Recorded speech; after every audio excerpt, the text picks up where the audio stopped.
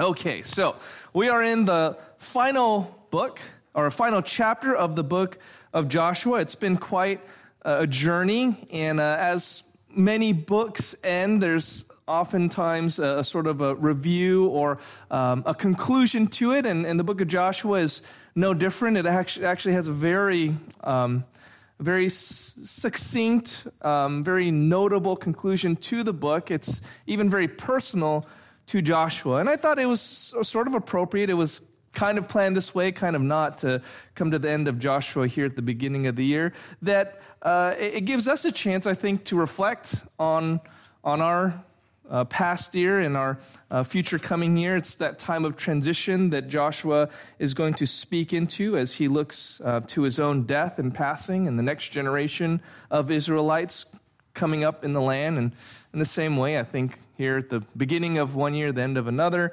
we also have an opportunity to look behind and look ahead. So I hope that we find some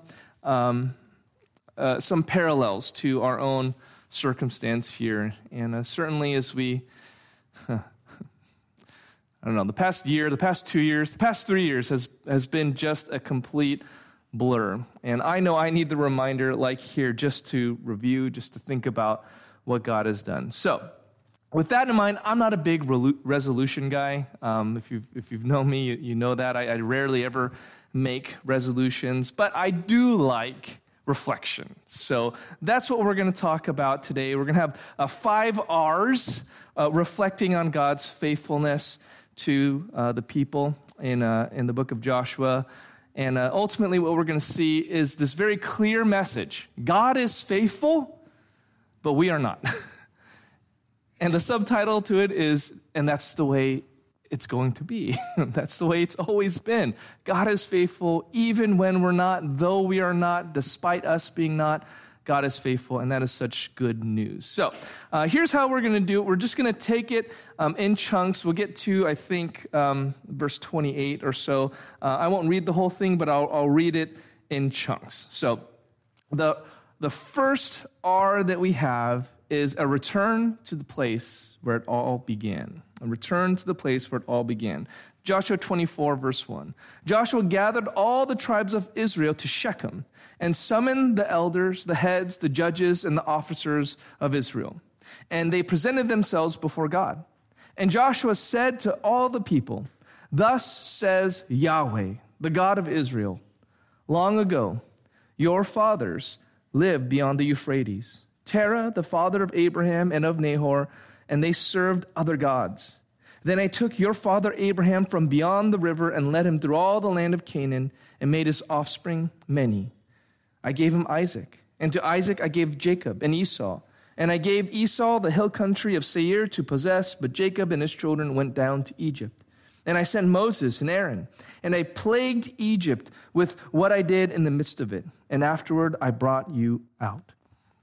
Well, we begin with Shechem. And like I said, this is a return to the place where it all began. Why do I say that? Well, turn in your Bibles to the book of Genesis, chapter 12.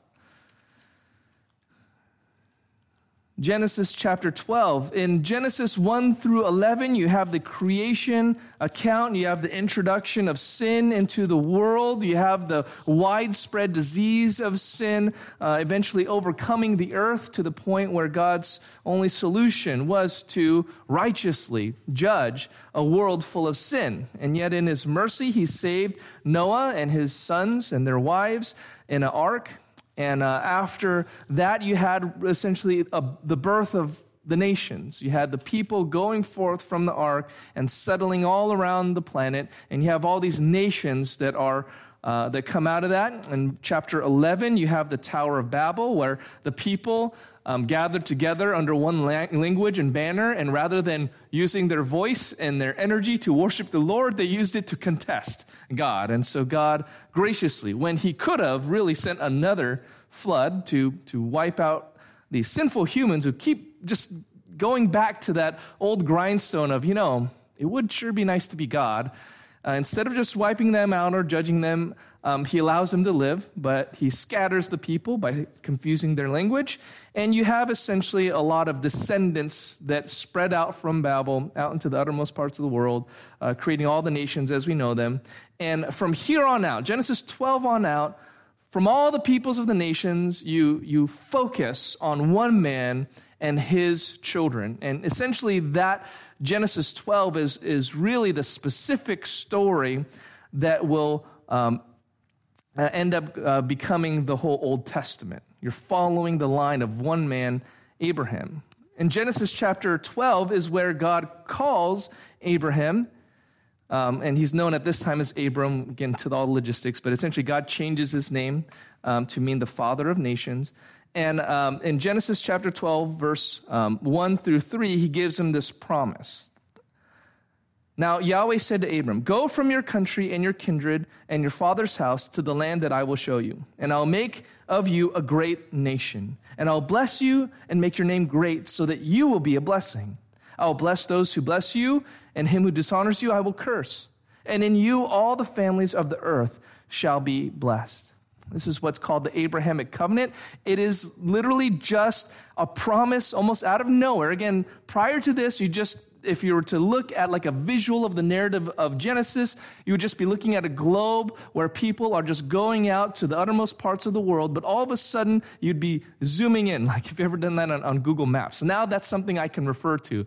Never before were you able to have that kind of imagery, but just imagine the whole globe full of people and just zooming in onto one person. The text focuses on one man for no other reason, it seems, than that God decided to work this way. He chooses one man and says to him, he makes a covenant or a promise with him that he would bless the whole world through Abraham. And it would be through his descendants and through a promise that he's going to keep, a promise that we see in some ways fulfilled in Joshua. Now, what's significant about this is that what happens just a few verses later, verse 6. Abraham passed through the land. So he left his home, and he went to the promised land that God had promised. Abram passed through the land to the place at Shechem, to the oak of Moreh. At that time, the Canaanites were in the land. Then Yahweh appeared to Abram and said, "To your offspring I will give this land." So he built there an altar to Yahweh who had appeared to him. From there he moved to the hill country on the east of Bethel and pitched his tent, with Bethel on the west and Ai on the east. And there he built an altar to Yahweh and called upon the name of Yahweh. So this is Abraham moving. And if you look at the back of your handout, the journey there, which is taking place kind of in the white spaces, it takes him all the way from the other side of the Euphrates, far east of Israel, or the Promised Land. And that journey, he finally gets there, and he arrives at a place called Shechem. And there it is reiterated to Abraham, your descendants, your offspring, your children's children will dwell there. Well, that's what's happening in Joshua 24. They're at Shechem once again, the place where Abram built an altar by this oak, possibly a terebinth tree. We'll maybe get into that later. And he is, now Joshua is there at the same place, remembering the story of Abraham. But it's not just Abraham that was there. You go to Genesis 33.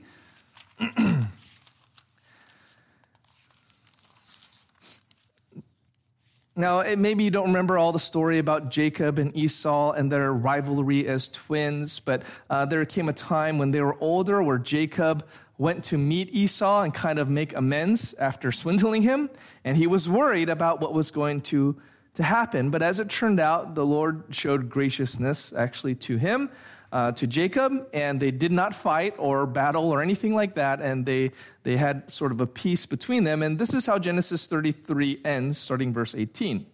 "And Jacob came safely to the city of Shechem, which is in the land of Canaan, on his way from Padan Aram, and he camped before the city.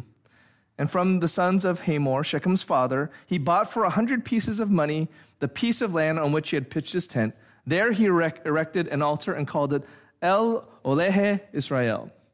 So here, Jacob, after kind of having a change of heart, he's been touched by the Lord physically and spiritually. He is starting to embrace and understand his part in this covenant that was made with his grandfather Abraham. And so when the Lord spared him from the wrath of his brother Esau, he built an altar at Shechem to remember God's faithfulness to him there. So, not only him, but Joshua chapter 8.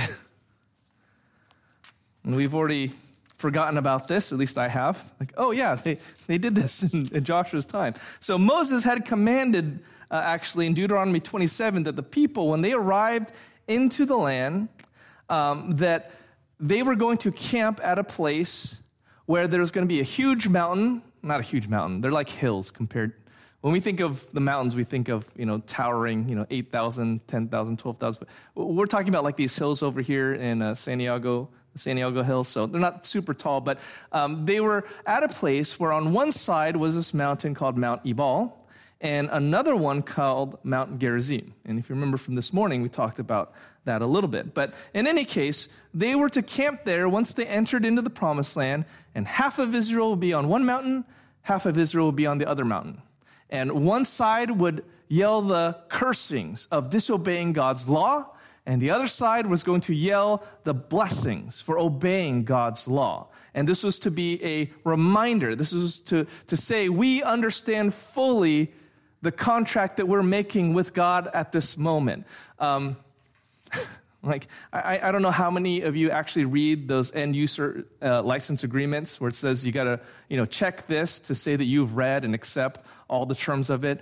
Now, if you're like me, I just scroll down and I hit accept. But see, God made them recite like the end user license agreement to each other so that they could hold each other accountable. You heard it, you said it. I heard it, I said it. We are accountable to this. Mount Ebal, Mount Gerizim, the town that lies in the middle of those two mountains is Shechem. So, Shechem has covenant history to it. From where they were now, they could see the mountains where they stood, decades before, because this is happening now decades after the conquest was over. Here they were standing in the spot where me or my parents, they stood on that mountain. I remember I was a kid, and mom and dad were on this hill, and then my uncle or cousin or whatever was on that hill, and we yelled, we screamed the covenant promises and cursings to each other. So from Shechem, you could see that. It was just this visual, stark reminder of those words they uttered, proclaiming judgment if we disobey, blessing if we do obey. And there they were also next to these altars built by Abraham, built by Jacob. And then Joshua also built an altar there, if you read Joshua 8. And there's this old oak tree, or possibly a terebinth tree, depends on the word in Hebrew. It can kind of go both ways. But you have this old tree that's been there through it all since the time of Abraham. This is a historic place. This is a place that they return to in order to remember their history together as a people and to have solidarity with that history. It's sort of like when they it's sort of like the White House when they sign laws and things there. There's a symbolicness. It ties when the president signs a law there. It is tying into all of American history, hundreds of years of American history. Now, I know the White House was, I think, destroyed, I forgot, by the British or Canada or something. They rebuilt it. But the idea is that place is symbolic of history, and it ties and unites all the promises that have been made through our laws and our legislatures. That's what it's representing. Well, it's kind of that feeling of history and connection. It's a place that you don't intentionally try to dishonor the kinds of oaths that are made and promises that are made there. It's like that. And so this is where Joshua returns to. At the end of his life, There's no place where he is commanded to do this. Now, remember, Joshua, he did whatever Moses had commanded, meaning whatever God had commanded. There are some times where, it seems like Joshua makes his own initiative, but here it says Joshua gathered all the people. So this is something that he had an idea about, and he is going to represent the commands of God, maybe taking his own initiative. And he wanted to do it at this place that had a lot of history behind it. I don't know that you don't need to go to Shechem, to make a promise or oath to God. You can do that wherever you are. But there is something to say about record keeping, about knowing your history, about us caring about, we're the oldest church in Irvine, and we've been here for 90 years and wanting to faithfully carry that. There is a sense in the whole Bible of feeling the weight of history and wanting to pass the baton from one generation to another. So it's very deliberate and intentional statement that Joshua is making to do this here. And there's a value to that. And there's a value to, going back and looking at pictures, looking at old journals. I'm not the type, again, to make resolutions, but if you are into doing that, I suppose it'd be like recording yourself, making a New Year's resolution, and then finding it a few years later. It's like that feeling. And when you look at it, are you going to be embarrassed and ashamed because you totally forgot that resolution? Or are you going to say, you know what? I did keep that this year. Well, it's kind of that feeling. They're there, and everyone should have this sense of oh, right. What are the promises that we made as a nation? What are the promises we made to each other, just a generation ago? So, Shechem represents a return to the place where it all began. Joshua immediately goes into the second R, a remembrance of God's faithfulness. He talks about Abraham and Isaac and Jacob, just as I brought to you. He talks about Moses and Aaron. And just to give you a sense of the time frame, Abraham and the Abrahamic covenant, that's roughly 2000 BC. And the time here now of Joshua is about 1300 BC. So you're talking about 700 years of history he's going to kind of compress. That's 2 times, the history of America, which we already have forgotten, anything that happened in the time of JFK, let alone George Washington. But just imagine your history goes back another 400 years beyond that. But there's a regularity to remembering as you read even the first 5 books of the Bible, let alone the whole Old Testament and New Testament. It's important to remember God's faithfulness in the past. Now, I want you to notice something here. He is speaking on the behalf of God. Joshua said to all the people, thus says Yahweh. So the first person here, I, is not referring to Joshua, it's referring to God. Notice all of the I's here. I took your father, Abraham, and I led him, and I made his offspring many. I gave Jacob, and to Isaac, I gave Jacob and Esau. I gave Esau the hill country. I sent Moses and Aaron. I plagued Egypt with what I did in the midst of it. And after I brought you out. Going on. Then I brought your fathers out of Egypt, and you came to the sea. And the Egyptians pursued your fathers with chariots and horsemen to the Red Sea. And when they cried out to Yahweh, he put darkness between you and the Egyptians and made the sea come upon them and cover them. And your eyes saw what I did in Egypt. And you lived in the wilderness a long time. Then I brought you to the land of the Amorites who lived on the other side of the Jordan. They fought with you, and I gave them into your hand, and you took possession of their land, and I destroyed them before you. Then Balak, the son of Zippor, king of Moab, arose and fought against Israel, and he sent and invited Balaam, the son of Beor, to curse you, but I would not listen to Balaam. Indeed, he blessed you, so I delivered you out of his hand. And you went over the Jordan and came to Jericho, and the leaders of Jericho fought against you, and also the Amorites, the Perizzites, the Canaanites, the Hittites, the Girgashites, the Hivites, and the Jebusites, and I gave them into your hand. And I sent the hornet before you, which drove them out before you, the 2 kings of the Amorites. It was not by your sword or by your bow. I gave you a land on which you had not labored, and cities that you had not built, and you dwell in them. You eat the fruit of vineyards and olive orchards that you did not plant. Who gets the emphasis? Who did it? For 700 years of their history, who was acting? Who was faithful? Well, clearly, it was God. God is the one who did it every step of the way. He is the one that gave a promise. He's the only one that can give children. He's the only one that can give land. The only one that can give victory.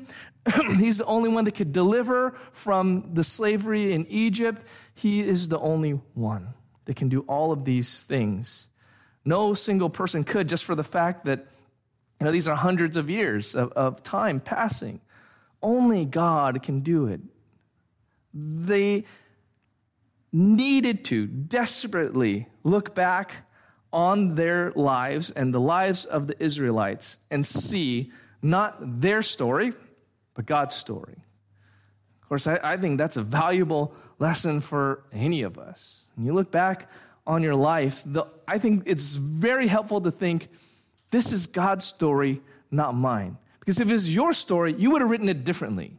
You would have been some celebrity or some athlete. You would have been rich and famous and good looking and all these things, right? If it was your story, you would have written it so differently, I'm sure. And you would think it would have been great and wonderful. But if you know anyone that is in those positions of power or wealth or celebrity, how many of them really, when you look at their lives, really do you envy? So it is not our story. It is not that in Genesis 12, it's now a story about Abraham. It was and is and will continue to be into eternity a story about God and his story. And if you are comfortable with that, if you can rest in that, then you can look back and it doesn't matter what trials and tribulations were in your past, what hurts and pains and sufferings, what heights of joy and what depths of depression. If you really believe that it's God's story and that there is meaning and dignity and honor to every moment of it, you can live with yourself.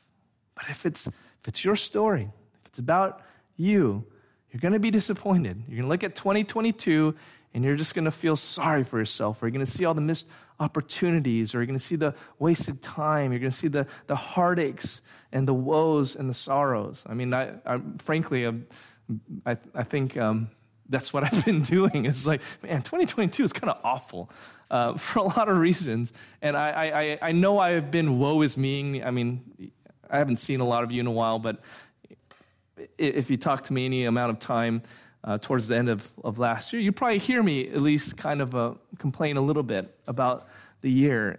And yet I'm so convicted by the thought, but what if God was doing something? What if it wasn't about me? What if God was trying to build something in me or build something in someone else? What if it's actually a story about God's faithfulness and not my own? And it should be an obvious truth. I mean, you look at Israel's history, if you read Genesis, Exodus, Leviticus, Numbers, Deuteronomy, like this is obviously about God. I mean, it's not about how great Abraham is or Isaac or Jacob, because they all screw up a lot. It's not about the Israelites. It's not about Moses or Aaron. They all screw up too. It can't be about them.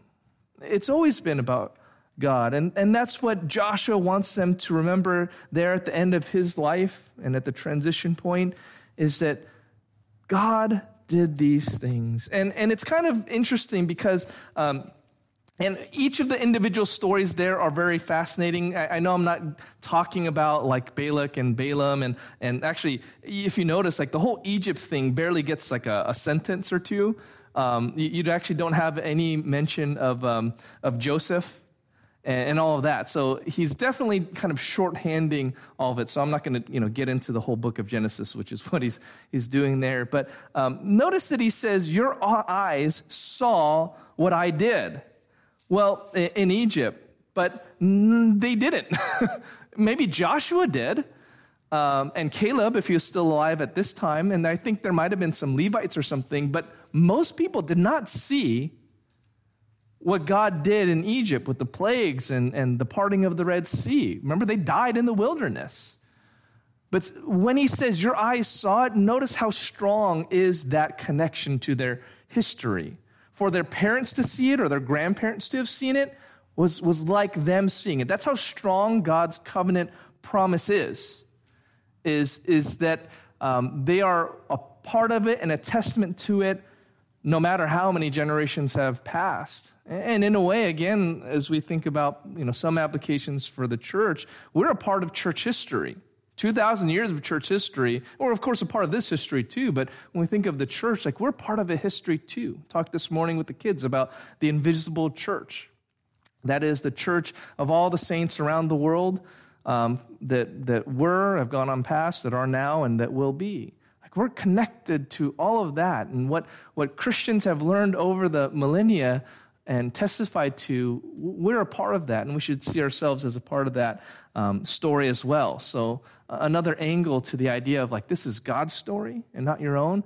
It's also the story of the church, of other people, not just you. You are going to be blessed and you'll be carried through by the faithfulness of God for sure. But he's also doing something in other people's lives too. Sometimes through you, sometimes through your sin, which is really sad. Sometimes through your suffering, other people are blessed. But there's a big picture, in other words. And Joshua is trying to get them to see over and over again, who did it? God did it. Whose story is it? It's God's story. And it is all of grace. That's how the section ends, is that you ended up in a place where I gave you things you didn't even work for. You didn't even deserve it, and I gave it to you. If you trust that it's God's story, you also are trusting that it's going to work together for good. Or as the New Testament puts it, all things work together for good for those who love God and are called according to his purpose. That it's the second R.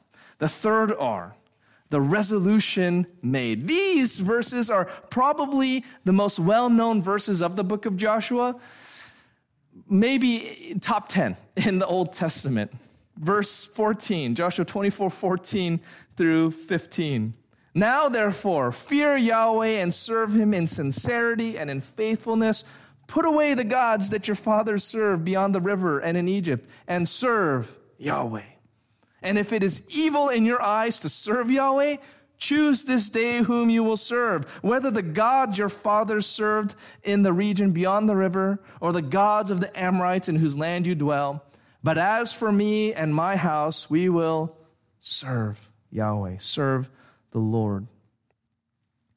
This is Joshua's resolution. And you know what's funny is it literally just struck me that I didn't think about this until I was sitting there in the chaos of trying to wrangle Ezekiel. Joshua is making this resolution pretty much at the end of his life. You know, this is not him as a young man like Jonathan Edwards in his teens writing his numerous resolutions. This is Joshua as an old man saying this commitment. Like, it's as fresh and necessary for him to make this conviction known at this point in his life, very close to death, as it was when he was a young man, maybe even a child. It was just that important for him to say this. I don't know why. It just struck me that he's saying, I don't know how many days I have left, but we are going to serve the Lord. Me and my house, we're going to serve the Lord to the end of it. That's really the sentiment that's there. Now, what you often don't see when you see this hanging in, this is where I've seen it. It's on a placard, hanging over a frame, a door frame in a kitchen or over a window or something. As for me and my house, we will serve Yahweh, which is a great statement. There's nothing wrong with it. But you know what the emphasis is in verse 14 and 15? It's an accusation. It's an accusation of the Israelites. His conviction, his resolution stands in contrast to where the people are. There's not, maybe I put here just there's a hint of an accusation, isn't there? But there's more than that. Why would he have to say this unless it's happening at that moment that they are making a choice, a wrong choice? He uses two commands here. Therefore, fear Yahweh and serve him. Why these commands? Why not, therefore, love the Lord your God with all your heart, soul, mind, and strength? Deuteronomy 6. Why not honor the Lord your God? Well, it's not that it's obviously a mutually exclusive command to fear the Lord and love the Lord, because we're commanded to do both. You can love God and fear God at the same time. But clearly, Joshua is trying to emphasize that the Israelites, they've lost a fear of God. And instead of serving him, what were they doing? It's in between the lines here, but it's going to be blatant later. They're serving other gods. And how can you do that without having an absolute lack of fear of God?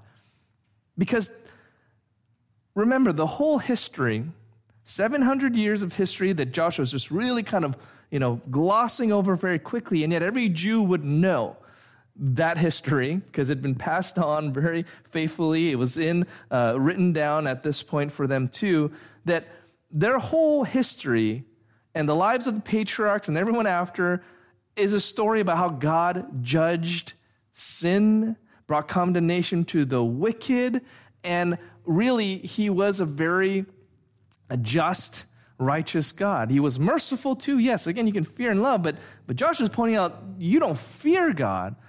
How can you think about what God did to Egypt? How can you think about what God did to Sodom and Gomorrah? How can you think about what God did even to his own people when they were at the foot of Mount Sinai and they were worshiping the golden calf and, the ground opens up and all these things? How can you forget Achan and how he stole some of the loot for himself, and then he and his whole household were killed?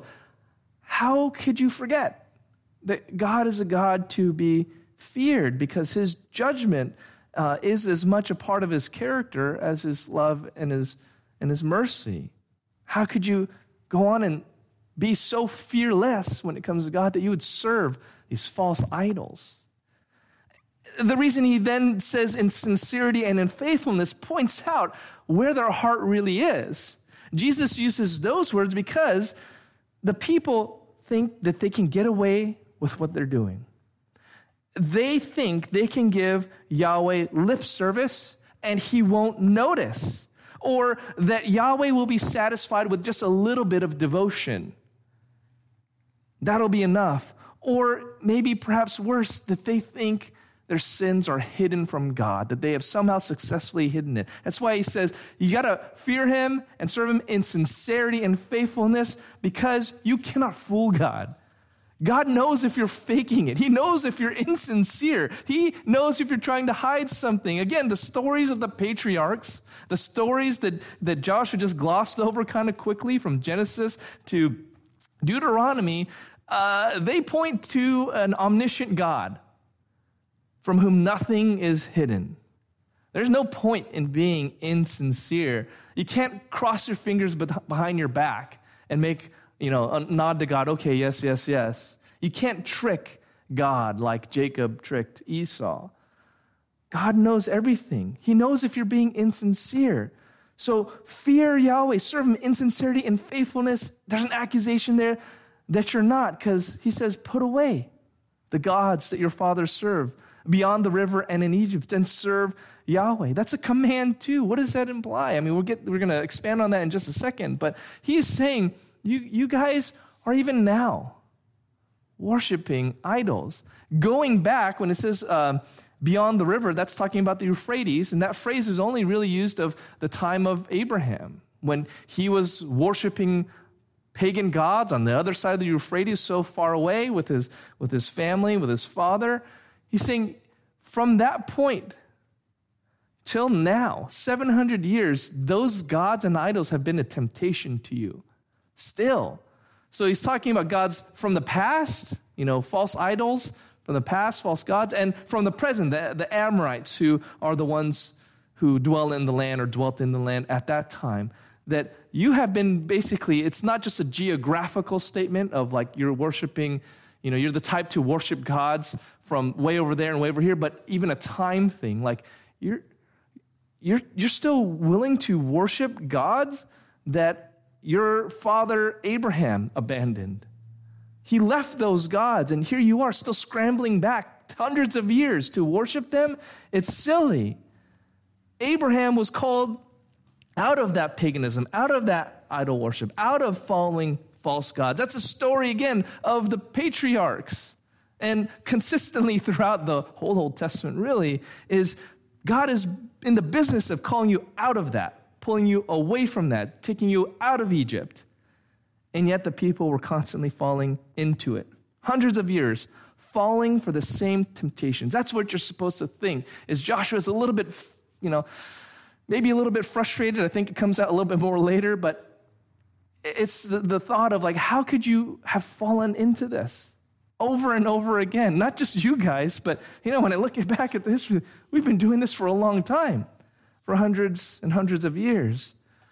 And of course, a threat to any resolution, New Year's or not, is falling into the same habits that you had before. That's what happens. You make a resolution, and if you don't actually do anything different, what's going to lay hold of you? The way you were doing things back in 2022. Now, before we get too judgmental about those Israelites, yeah, they've been making mistakes, the same mistakes for hundreds of years. We're not too much different, are we? Are we? Like I said, I'm not the type to make resolutions because I kind of know myself. That's just not how I happen to change. So I'm not trying to say all resolution making is bad or that you shouldn't make them. Actually, I've been very profoundly influenced by Jonathan Edwards' resolutions, but I'm just not the type to do that. But I think before we get too quick to be like, yeah, those silly Israelites falling into the same thing, the same habits, the same sinful temptations over and over again, just stop and take a minute and realize that's probably true for each of us too. Now, to be fair though, it's worse when they do it. Why? Why is it worse when they do it? Because it's not just because they've been making the same mistake for hundreds of years. It's they've seen in full color HD the consequences, both good and bad, for obeying and for disobeying. So think of it this way, say you had a resolution maybe to stop drinking, if that's your issue. Well, some people are not, some people are just going to say that. They're going to make no plan to change in the first party or whatever, they're going to start drinking. But imagine if in 2022, you had several close family members die from drunk driving, alcohol poisoning, something alcohol related. Say that in 2022, you had a friend that quit drinking and suddenly became very successful and rich and got his life together. See, you would have had positive and negative examples of, yeah, I really should stop drinking. I don't want to die or kill someone. And it sounds like if I save that money, I could actually do pretty well for myself. It's more like that, and maybe that's why it's a little bit more frustrating for Joshua, because the Israelites had that. They had very vivid positive and negative examples, and yet they were still tempted to fall into their old habits. But again, we want to be careful to judge too quickly. I know probably the more relevant kind of example is I've known many who basically had to change their diet and their lifestyle, the doctor said, or you're going to die. Maybe they had a heart attack or maybe they had some kind of disease, and the doctor said, look, if you don't change, you're going to run yourself into the ground. And you know what some people do? They don't change. So even when death is staring them in the face. So you don't want to get too judgmental about the Israelites because we're looking in a mirror, but we can understand the frustration here. And that's what Joshua is essentially pointing out. Is he saying, I can only speak for myself here. After decades and decades of leading the Israelites, representing them to God, being God's representative to them, at the end of his life, what could he do? He could only speak for himself. As for me and my house, we'll serve the Lord. It's an oddly personal statement to make, but it sends the right message to the people. My convictions are not your convictions. You have to have your own. My resolutions cannot be your resolutions. You need to have your own. Or another way to put it is, I can't live your life of faith for you, is what Joshua is saying. That's sometimes a struggle when you have really good or really strong leadership, is you can start to think that I can ride on the faith of someone else. That's the temptation that can occur.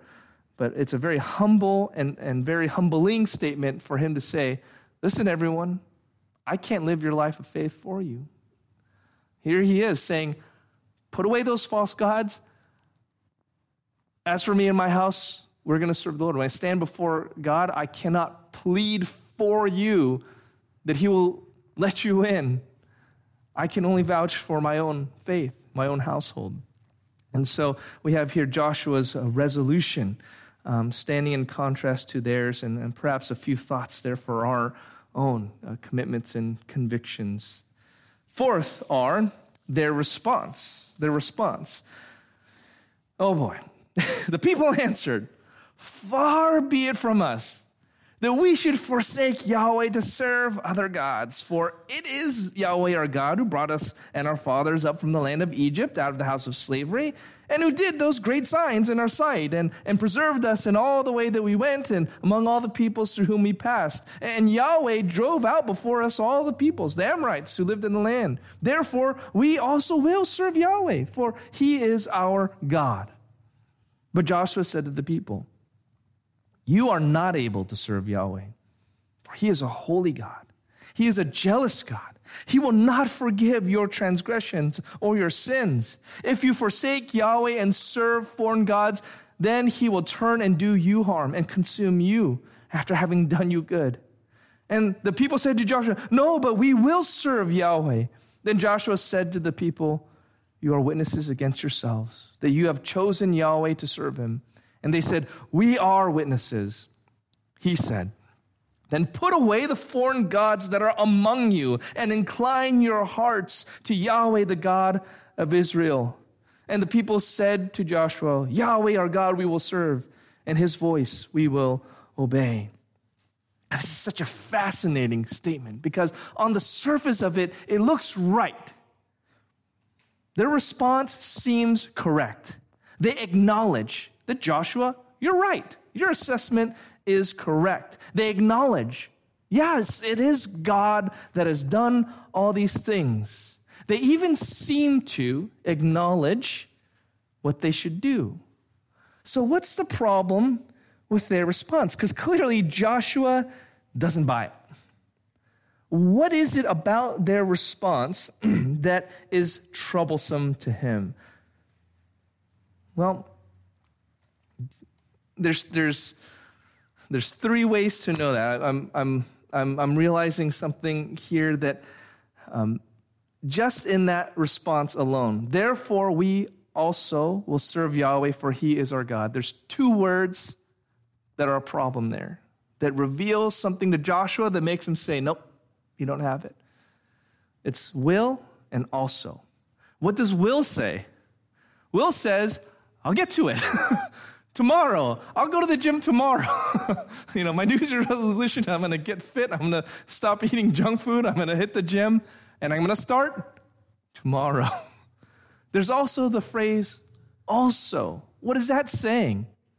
Well, no, trust us. We are going to serve Yahweh, but we're also going to serve those other gods. There's compromise there. There's a half-heartedness there. There's something that kind of doesn't go all in, does it? Now, more specific, because that just, that kind of just occurred to me there. But Joshua's response is more specific, and it gets to those points. It does. Is that he says in response to that, you are not able to serve him. Why? For he is a holy God. He's a jealous God. He will not forgive, and he will turn and do harm and consume you if you forsake him. So what does Joshua's response tell us about what was lacking in their response? Beyond just kind of those two clue words, will and also, what is it about Joshua's response specifically that clues us into the problem here?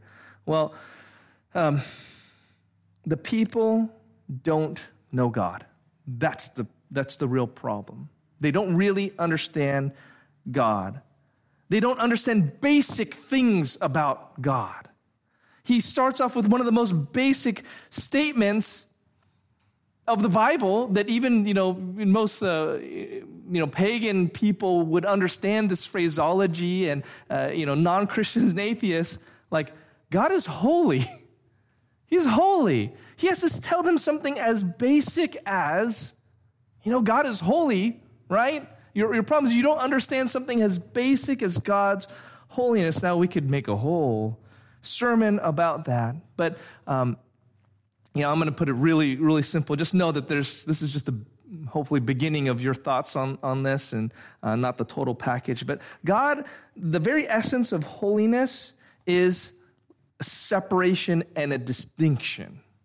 In other words, God is not like anything else that you have ever seen or heard of or thought of.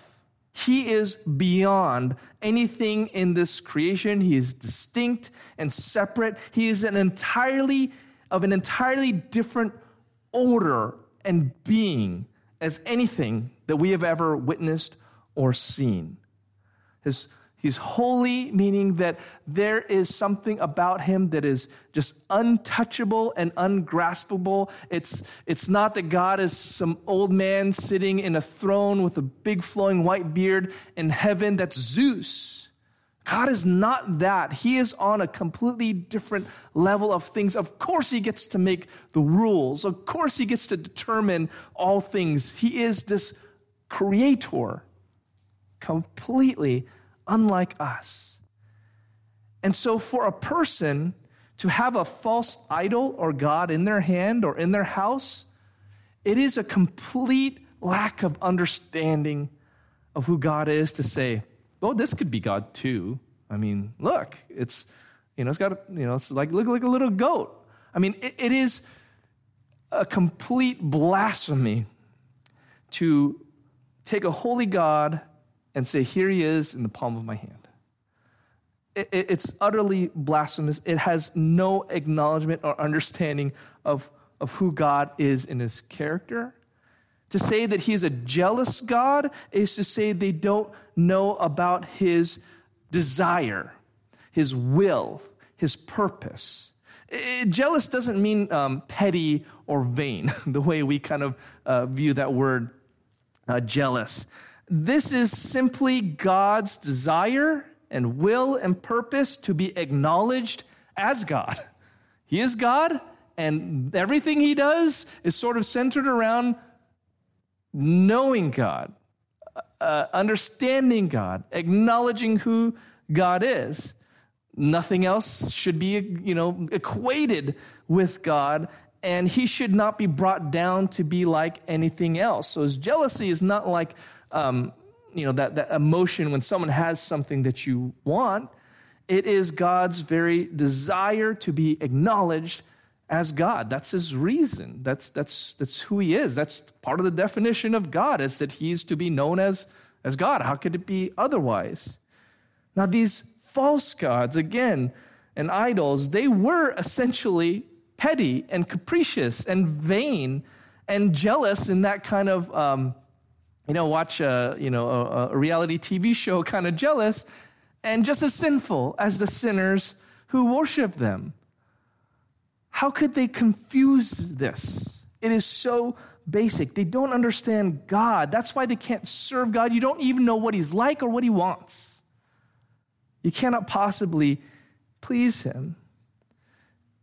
And that's why he says, if he will not forgive your transgressions or your sins. That seems almost offensive to us because we're very familiar as Christians and living on this side of the cross. Like we're the forgiveness people. How could you say, Joshua, that God doesn't forgive sins? Of course he does. Of course God forgives sins. There's an entire sacrificial system in the Mosaic Law. You get the whole book of Leviticus. It's not like Joshua suddenly blanked on the priesthood and the sacrifices and the feasts and all that. No, of course not. It's not like he suddenly forgot that, oh, wait, I kind of goofed there. God, he does forgive sins. No, what he's saying is there cannot be forgiveness where there is no acknowledgement of sin. How do I know that there's no acknowledgement of sin? He doesn't say it that way because there's no acknowledgement of God. You can't acknowledge, sin if you don't know who and what you're sinning against. And they're so lost, they don't even know who God is almost. It's like he's talking to a bunch of pagans for him to sort of reiterate these things. And it's sad because I think almost he really is. But no, you can't have a conception of sin without having a conception of God, because if your God is small, guess what? Your concept of sin is also small. if God to you is just a slightly better version of yourself and your morals and ethics and so on, then I'm already almost as good as God is. So, how bad really is sin? I mean, I'm kind of there. I mean, he's just doing what I think and believe, but maybe a little bit more consistently. There's no sense with the Israelites that they really understand who God is in their response, which means they couldn't really understand how wicked their sins are. And then again, to connect to this morning, the purpose of pointing out sin is to point people to God, who he is. Why would I tell people they're a sinner and not make any connection to a holy and jealous God? It doesn't make sense. Now I'm just talking then ethics and morality and values. I'm not talking about that which keeps them from knowing and understanding and having a relationship with God and seeing their need for forgiveness. I can't just say you're sinning. I have to talk about God, and that is where they are lost. They don't know who he is. They don't know what he's like. They don't know what he requires, and the people in Joshua's audience are not thinking about God. That's why Joshua has to point this out to them. Now, how should they have responded? Because the way they basically go about this is, no. We'll, I get it. Yeah, we'll serve Yahweh. And Joshua just keeps not buying it. How should they have? This is a little bit of a thought experiment. How should they have? What should they have done? I think they should have, at that very moment, gone and got rid of their idols. Because he said it 2 times already. Understand that when he gathered them there at Shechem, they were all over. You look at the maps, and we've been looking at maps of the Promised Land. They came in from all over, right? Because he's gathering them from all over the Promised Land. They're all coming there. It's a road trip. It's a journey. What does it mean if he's telling them right now, put away the foreign gods? What did they bring with them on this trip to Shechem, where they're going to renew the covenant? What did they bring along with their baggage? They're false idols, and they're false gods. It's almost unbelievable. It's ironic because there was a time in Jacob's history when he came to Shechem and God called him out of Shechem. This is in Genesis 35. I didn't want to necessarily spend time there. But basically, God says, you need to go. And you need to leave all the false idols and stuff you have behind. And they buried them in Shechem. So literally standing over false idols and gods that their forefather Jacob had buried in order to go obey God.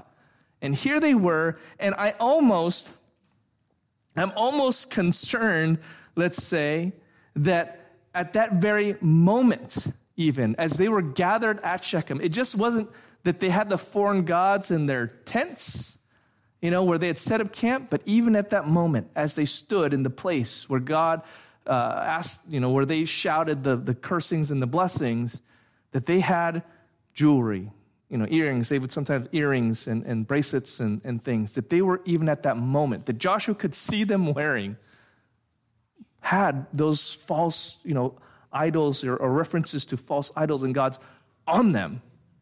And they're saying, no, we'll serve Yahweh.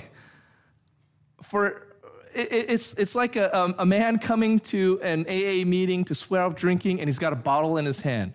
At that very moment, like, I don't know how seriously I'm going to take that commitment that you're making. You got the bottle in your hand. No, this is going to be my last one, I promise. You brought it into the meeting with you, though? I mean, it's just as ridiculous. And yet, if you know the story of the Israelites, it's like, yeah, they're kind of the type to do that. And you know what?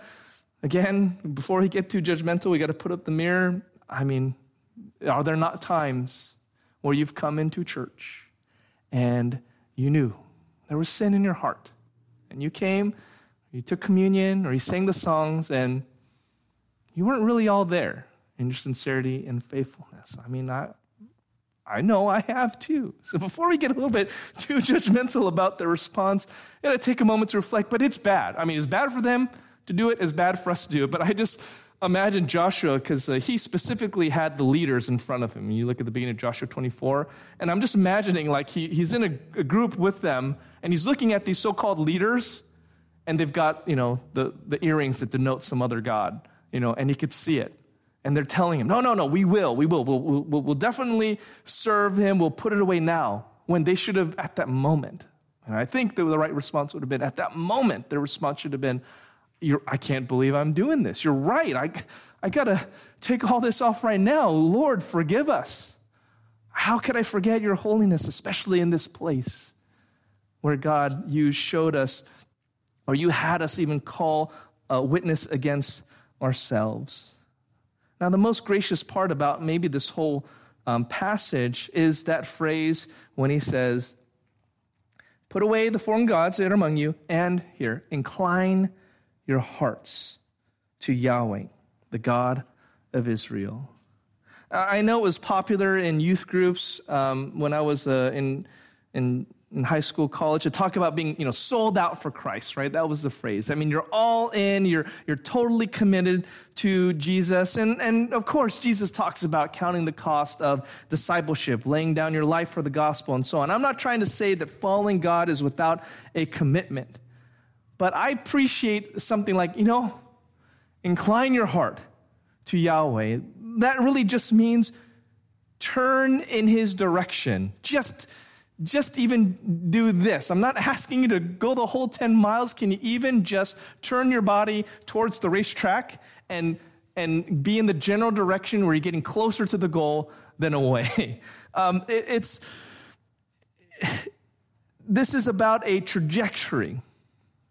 Not that you've arrived at the destination. This is the trajectory of your heart. Aim it towards the Lord. No one makes a commitment for Jesus and is a perfect Christian right off the bat, doesn't wrestle with any sin or have any conflicts or troubles or issues anymore. It's that when we become a Christian, we start that first step.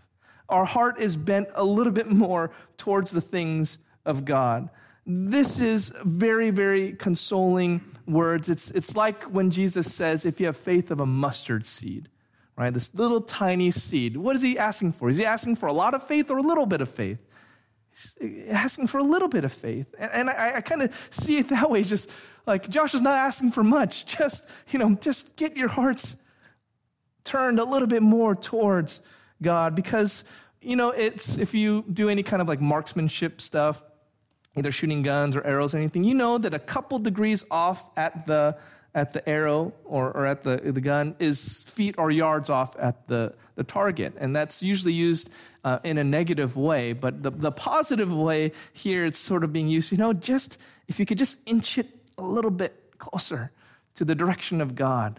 God can use it. God is so gracious that he can take whatever faith we can muster, whatever inclination we can make towards him, and do wonderful things with it. Yes, count the cost of discipleship. Know, what you're getting into. Understand that he's asking for all of you when he calls you. But who can say, I became a Christian and I gave him everything. I held nothing back. I did it. I gave him everything and I was perfect. Right? But no one can say that. I think more was to say, I took the step towards him. And I said, I'm going to keep taking that step. I set my heart on a trajectory toward him, and I'm going to keep going that direction. It's a very gracious thing to say. And I think there's a hope in this response that Joshua's not just completely frustrated at them, but he wants them. He wants them to come towards the Lord, even if it seems he's not too hopeful that that's going to be the case. It's what he wants. It's what he's holding out for them.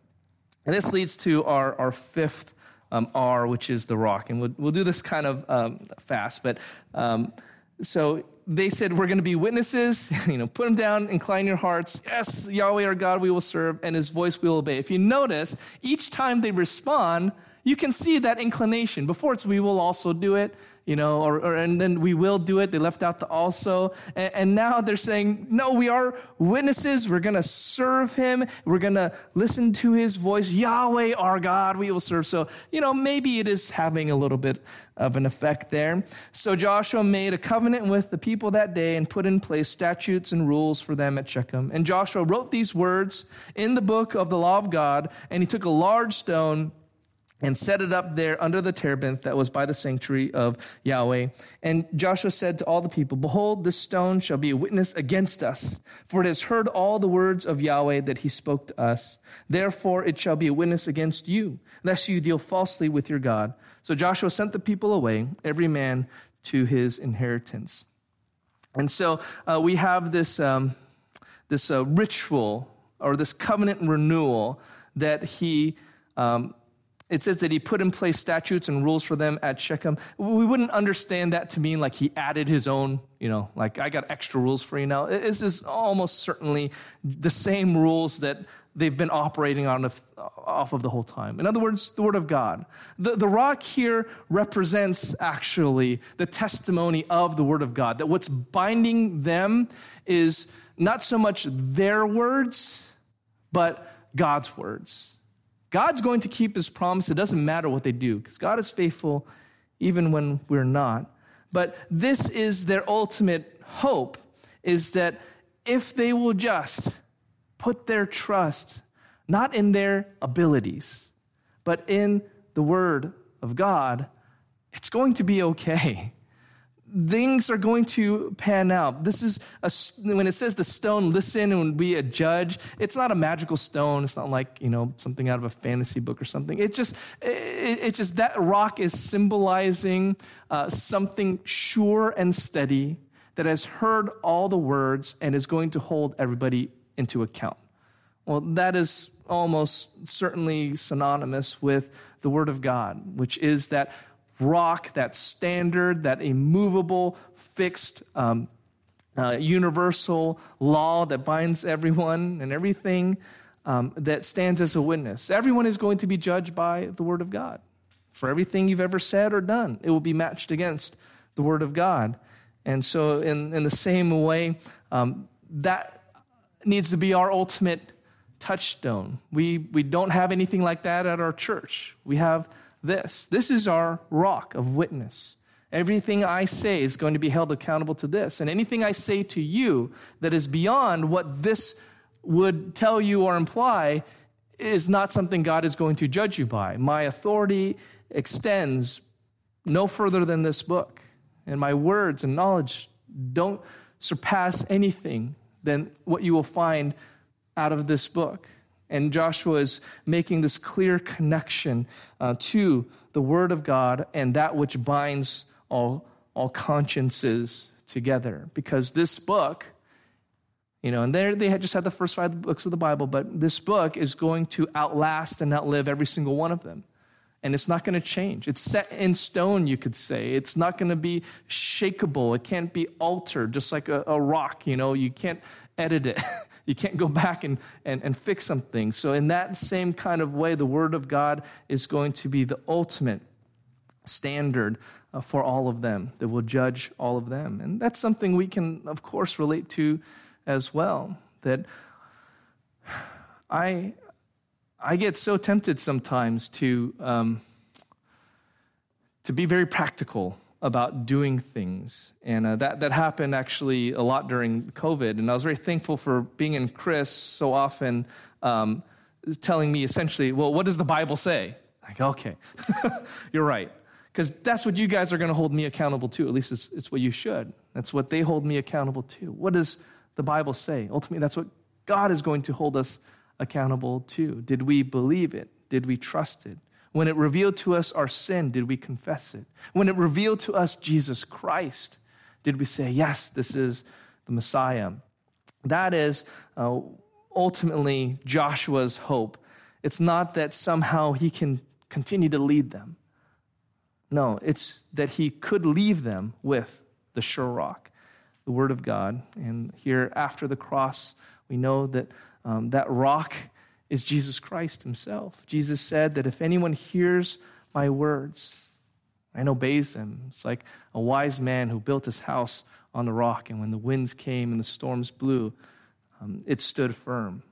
So the same holds true for us. Whatever your resolutions are this year, whatever kinds of promises you make or don't make, here's one I hope we can all agree to, hold each other accountable to, is that we will live by the words of this book and the witness of this book, that we hold each other accountable to what this says, not the opinions of man, not the opinions of pastors, but what God himself has said. And let's make that a universal resolution to last until eternity. Let me pray.